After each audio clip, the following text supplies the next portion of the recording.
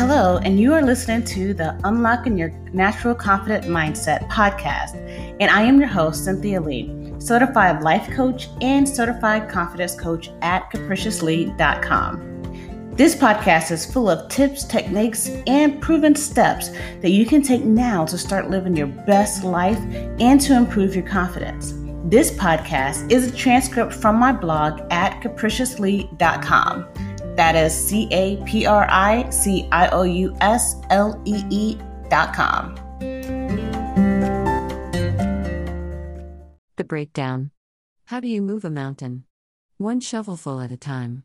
It's a cute saying, but how many of us grab the shovel and start frantically banging away at the mountain, trying to whittle it down through sheer brute force? It's easy to get overwhelmed by the size of the mountain. It's easy to get frustrated and angry because the challenge seems insurmountable. That's why so many ideas to help change your life fail. The frustration gives us an out, a way to rid ourselves of something so vast. It's an open invitation for defeatism and defeatist thinking. So how do you move a mountain? You make it into a series of tasks. You have the end goal, now you have to make your timeline. The catch is, you need to make it backward. You need to start with a year-long goal first and then slice it into 12 parts, one for each month. Then slice each of those into 4 sections, one for each week, and then each of those into 7, one for each day. See the pattern? Let's look at this in a little more detail. Figure out the big year-long goals. Although it might not be the whole mountain that you're looking at, your yearly goals should be big. At least big enough to be a little scary. There is wisdom in the expression that it's only the frightening things that keep us interested.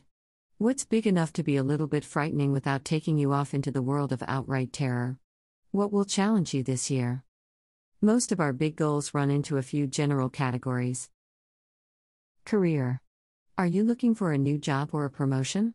Do you want to leave a low-paying job and get something with a better future or more in line with what you like to do? Is there something you've always wanted to do that would boost your career significantly, like gaining certification or additional training, but that you've never taken the time to do?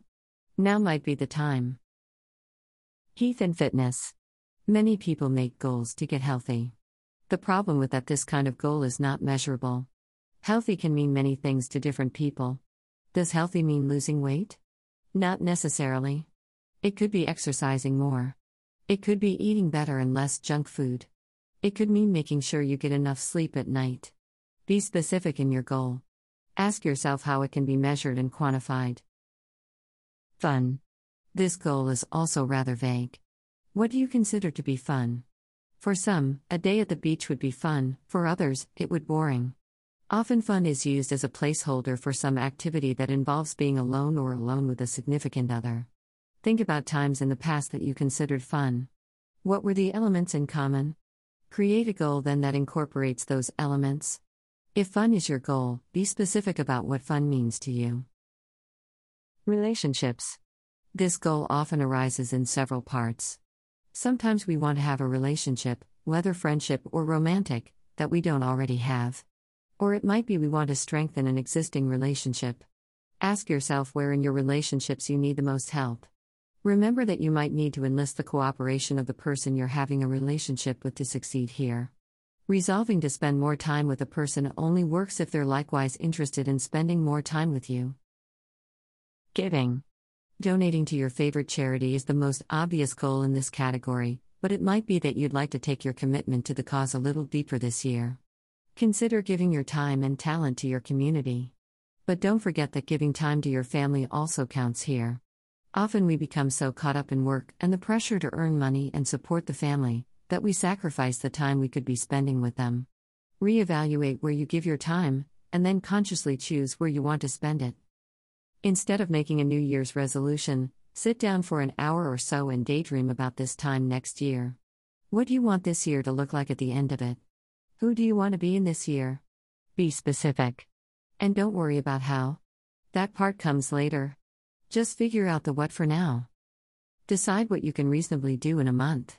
If you're taking a rock here and there from the mountain, it will never look any different.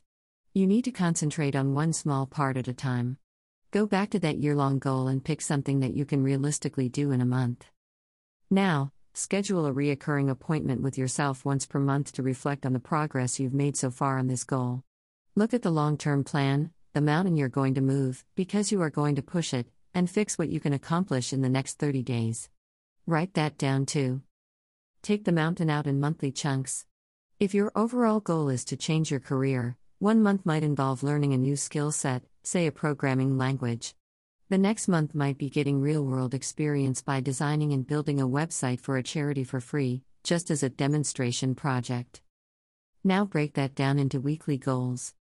This time, the reoccurring meeting with yourself is once each week. It can be a shorter meeting, about 15 to 20 minutes to plan out some steps you can take to get closer to your goal in the next 7 days. Write these down. For example, using the idea of working toward a change in careers, week 1 might be researching the best programming languages to study and which ones are in highest demand. Week 2 might be working through the first half of the book or video course you have on learning the language, while week 3 would be finishing the book and making some test programs, and so on. Maybe you won't have a finished web page or object-oriented database interface by the end of the week, but you're making progress to get you there. Now you're ready to look at the wheelbarrow full of rocks. In the morning, jot down your to-do list for the goal you have in mind. Following the previous example, you might be doing the next 3 lessons in the language tutorial, finding a server to create pages on, or learning how to create that database. My masterclass Daily Success Habits is designed to teach people how to set up a daily foundation success ritual that will prime their mindset for success on a daily basis. Learn more. Dividing the mountain into successively smaller and smaller pieces makes it easy to see how daily goals become weekly, become monthly, become annual goals, and moving the mountain suddenly becomes doable.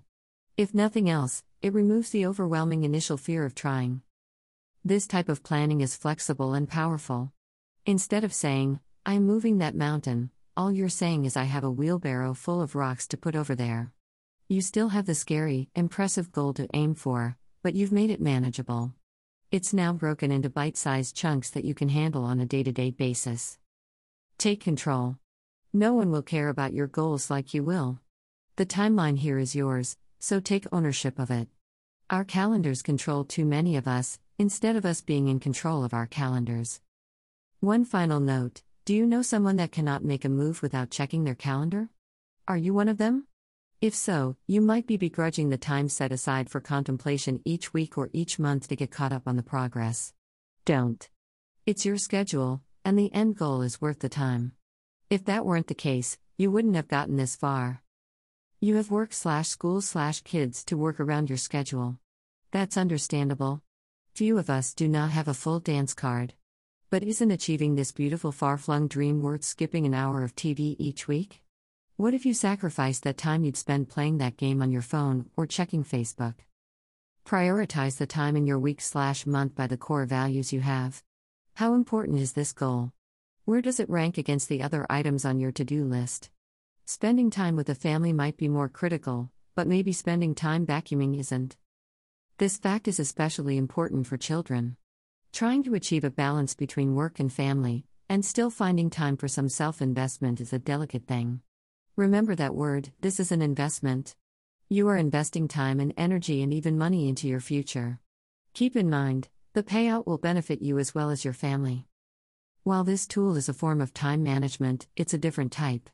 It's counting down, making the goals smaller and smaller instead of planning. You're planning backward to go forward. Stay the course, and those yearly goals won't know what hit them. Subscribe to the blog. Enter your email address. Sign up.